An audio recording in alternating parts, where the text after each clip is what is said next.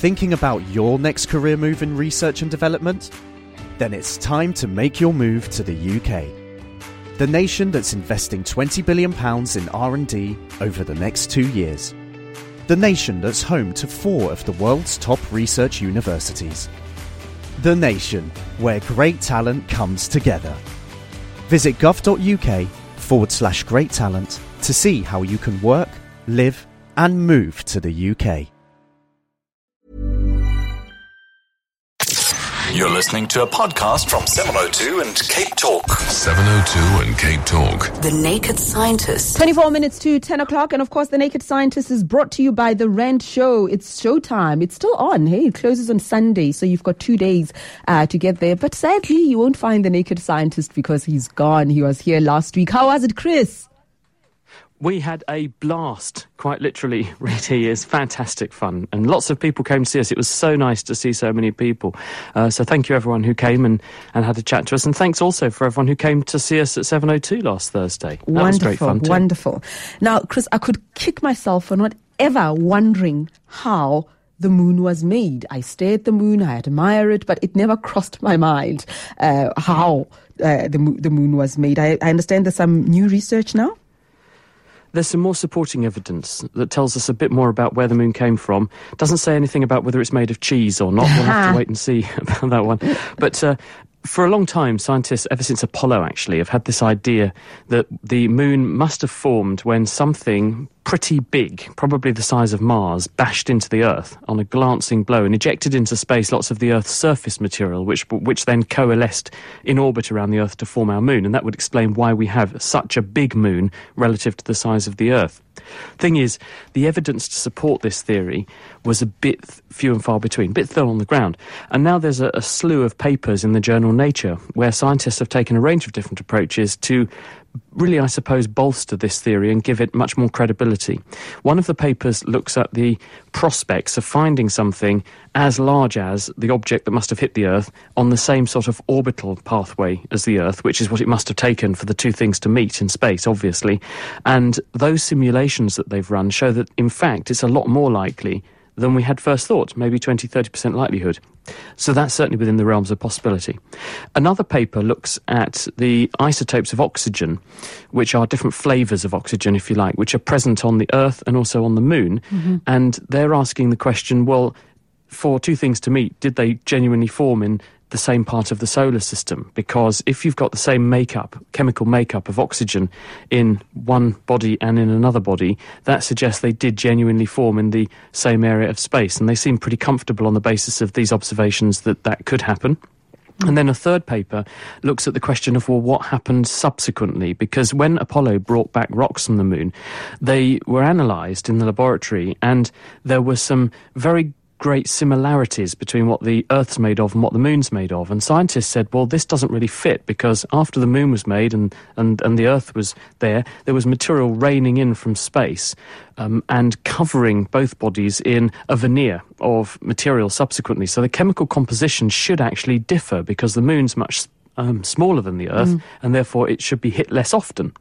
Now they've used much more sensitive techniques and reanalysed Earth rock and Moon rock, and what they find is that you can see evidence for a subtle difference in the composition between the two, which does fit with the theory. So it looks like this whole idea of a big splat from space, something comes in about 4.5 billion years ago when the Earth was first forming, hits the Moon, ejects lots of the I'll try that again.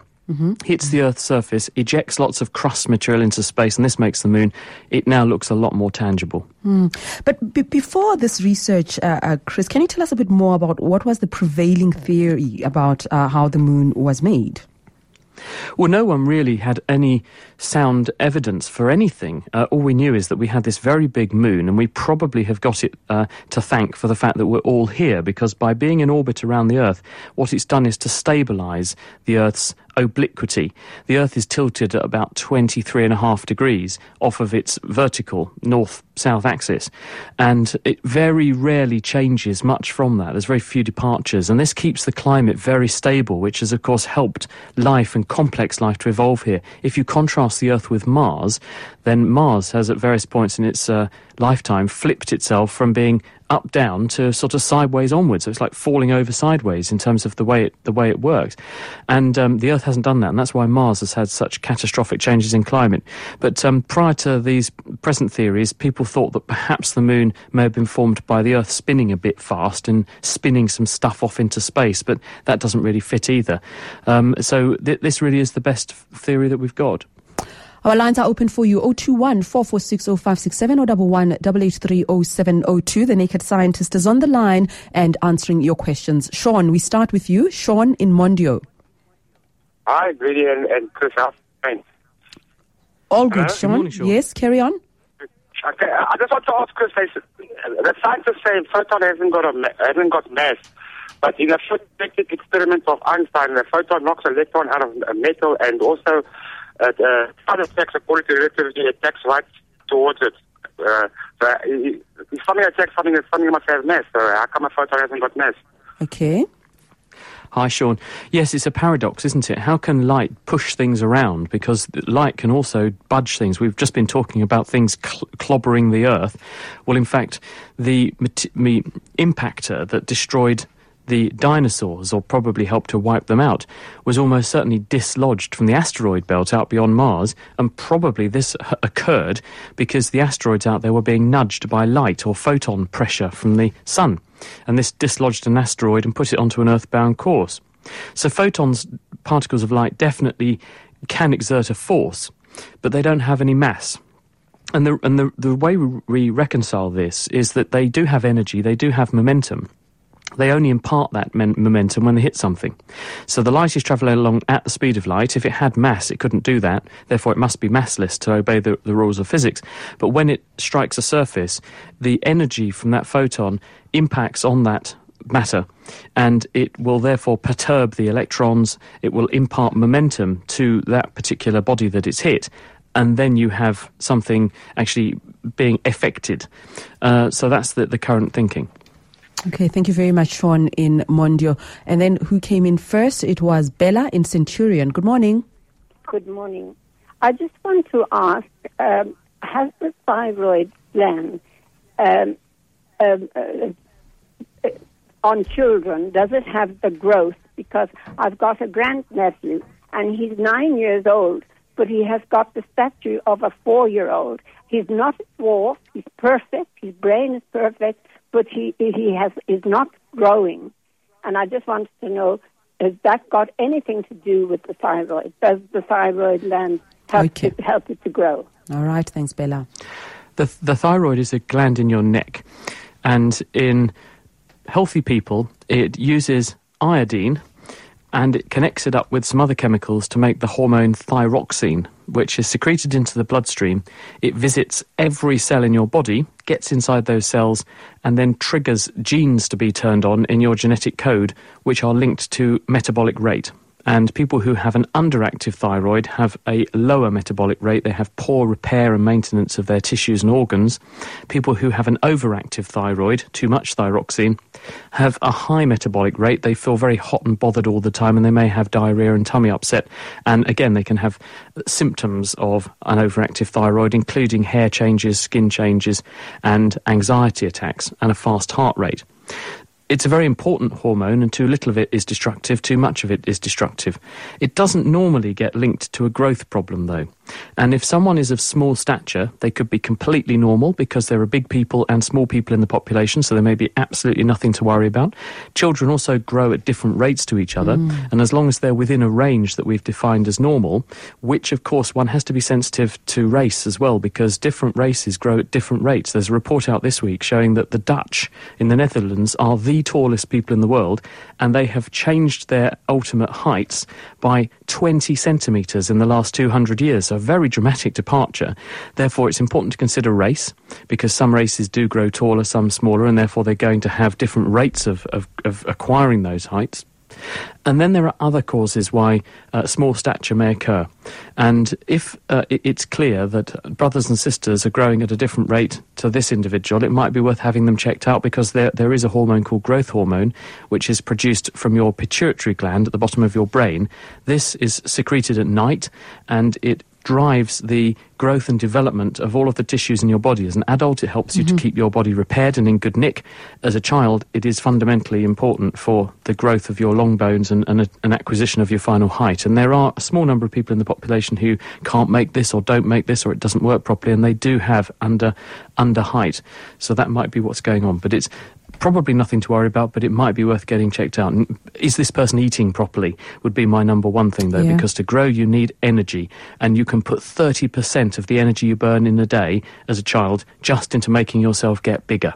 If you're not eating properly, you're not absorbing calories, you're not actually taking that food on board, then that is the number one reason why many, many individuals are of under average stature. So I would check that the individual eats well and absorbs their food properly as well, because that's going to be the most common reason why someone isn't growing. Okay, good luck, Bella. I'm sure everything will be fine. Shall we go to Kagiso in Roodepoort? Hello, Kagiso. Hello. Hello, yes. Hi, I want to ask about dreams. Last week, I woke up in the morning, I switched on the radio, and then I kind of fell asleep again. But then I had a dream that was about whatever the radio was playing on. And I want to ask, how does that work with the dreams? And the other question is, can you use that then to make someone dream something that you want? That you can make the dreams become whatever. You influence someone's dream because something. When he falls asleep. Okay, all right, very interesting, Chris. Hi, Gary. So when I was driving around in Joburg last week, there's a big billboard by the road, a massive headline on it, and it said, "This is not subliminal advertising." And I thought that was quite clever, actually, because it got my attention. There you go.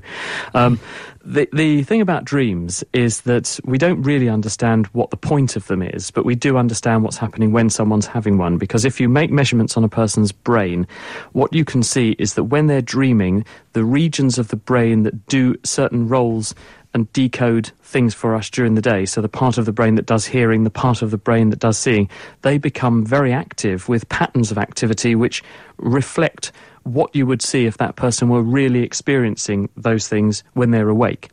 Effectively, the brain is recreating or making up pictures which, because it's exactly the same pattern of activity that would be produced if you really experience that thing during the day, you believe in your sleep that this is real.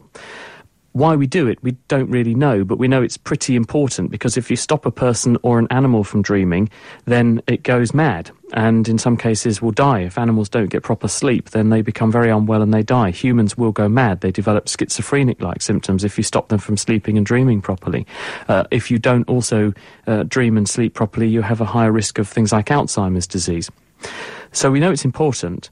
In terms of actually fundamentally whether you can influence dreams, well, dreams almost always have some connection to your experiences. You don't dream things that are so wild and wacky that they're things you've never seen. So they're probably recreating or recrudescing pathways or experiences you've had before.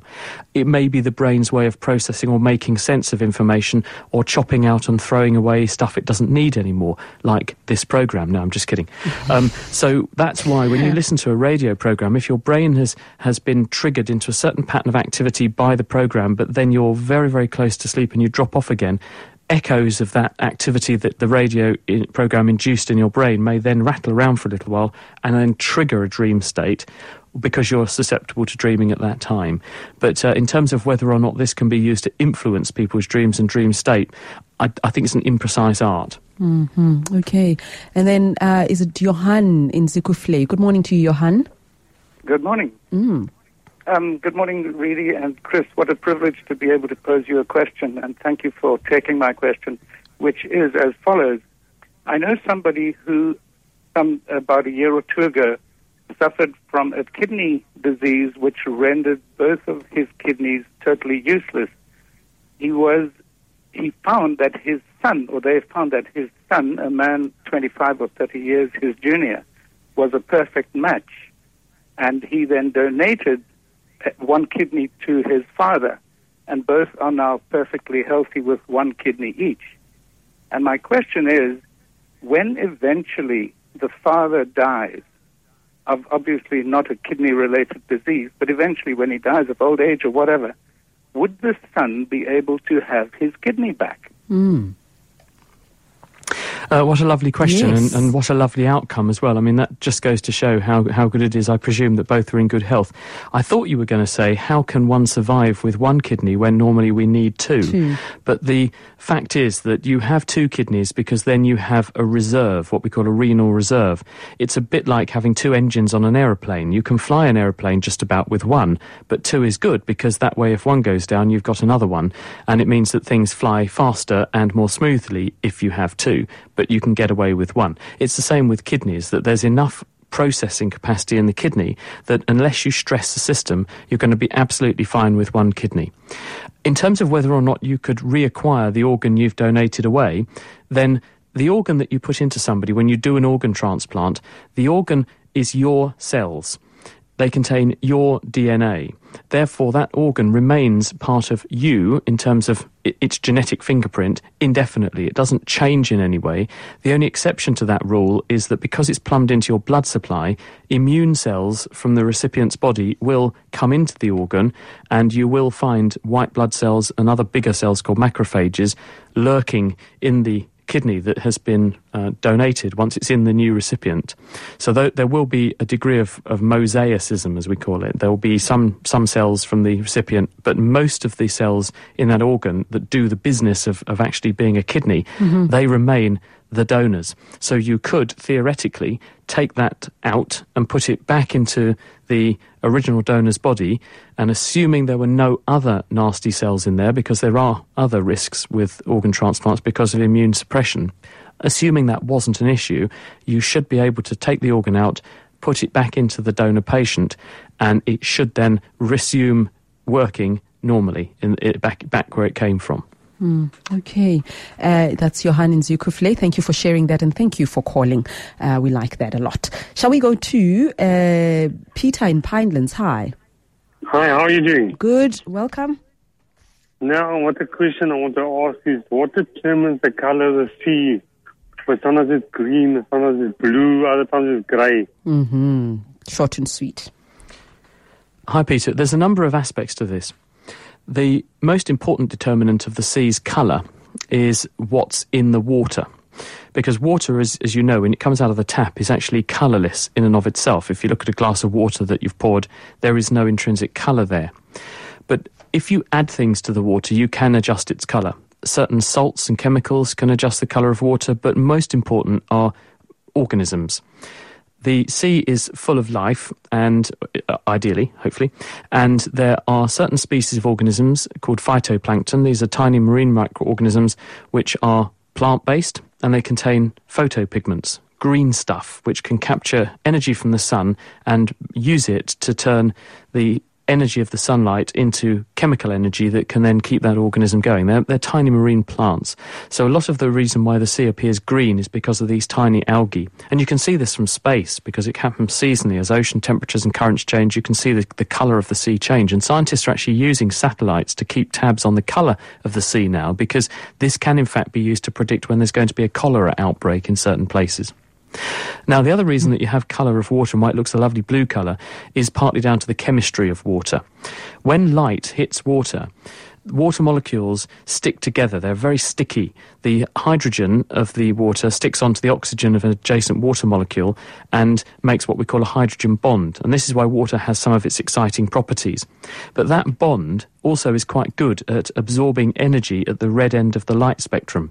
When you shine white light at the water, therefore, red tends to be absorbed by the water, but the blue colours travel much further into the water. And if you're therefore looking at what colours come back out of the water at you, you're going to see not very much red because it's been absorbed, and if you take red out of the spectrum, you get a bluer colour. And that's why ice and water look more blue. But if you don't illuminate them with white light, they're not going to look blue. So water itself is colourless. That's a trick of the light that you're shining on the water. Is it Mark in Centurion? Hi. Yes, hi, good morning. I just want to go further on to the explanation that Chris gave regarding how the Earth's moon was formed. And there was another theory originally that it might have been acquired as a one-ring moon, that Earth then came to the Earth's gravitational field, and therefore it was captured, and it was then obviously, went into orbit. Because that's because the same theory of having been formed by the mother body wouldn't really hold water then with the Galilean moons of Jupiter. I mean, the 4 original moons that Galileo found, because they are so totally different from each other. I mean, Jupiter is a gas giant, and Io being very very much basically and with sulfuric and sulfuric volcanoes. I mean, Europa is covered in water, supposedly and ice. Callisto and Ganymede are also volcanic, but just rocks. They are totally different. I mean, they couldn't have been possibly formed by some experiment to Jupiter. They must have been acquired. So how would one compare the two theories then? Okay, your line is not so great, Mark, but I think we got the question. Chris? It's a good point, and thank you for raising it. And the thing is that all of these things are theories because no one was here 4.57 billion years ago to know. But what has been the wrinkle in the arguments is, well, if this was a wandering object, it must have come from somewhere else in the solar system to then be picked up by the Earth and captured, assuming that could happen. And indeed, that was on the table as a possibility way back when. When Apollo then brought back samples of lunar rock to the Earth and we analysed them, scientists were pretty surprised to see that the moon was made of almost the same stuff chemically as the Earth. This means that any object that was captured by the Earth must have been made or born or produced or assembled in the very same cosmic neighbourhood as the Earth. And this is really tricky to reconcile with something wandering in from outside the solar or outside further from our own orbits in the solar system, because then it would have a different chemical makeup. And this is what scientists have been grappling with, which is why they think that an object made or born quite close to our own orbit then hits the Earth and ejects the contents, shoving it all into orbit around the Earth, and the cores of those two bodies merge to make the Earth's own core. And the reason I'm raising this point is that the moon does not have a core, or if it does, it has a very tiny one. The moon is made almost entirely of rock. Now, if it was an object coming in from outside our own orbit, one would have expected it to have differentiated and had the same sort of structure that our body does, with some kind of core and then some kind of outer crust. And the moon doesn't have that. It's made entirely of sort of crust material, which is more in keeping with something slamming into the Earth and then ejecting product of the collision out into space that then reaccretes and forms the moon in orbit around the Earth. Thank you so much, Chris. Have a lovely weekend. We'll speak again next week. I'll certainly try my best. Thanks, everyone. See you soon. Bye-bye. Bye-bye. Bye-bye. And just a reminder again, it's showtime with The Rent Show. The Rent Show is back and for 2 days now. And this time with even more exhilarating, exciting shows, from stunt performances to stage performances, attractive events, fun and fiesta. Did you go, Thomas? No, I didn't. You didn't this time, ne? They didn't have lollipops and stuff, ne? No. Okay. There's something for the whole family. It's on until the Sunday, the 12th of April, at the Joburg Expo Center. That's in Nasrec. Tickets are available at CompuTicket. Rent Show. It's showtime. Thinking about your next career move in research and development? Then it's time to make your move to the UK. The nation that's investing £20 billion in R&D over the next 2 years. The nation that's home to 4 of the world's top research universities. The nation where great talent comes together. Visit gov.uk/great talent to see how you can work, live and move to the UK.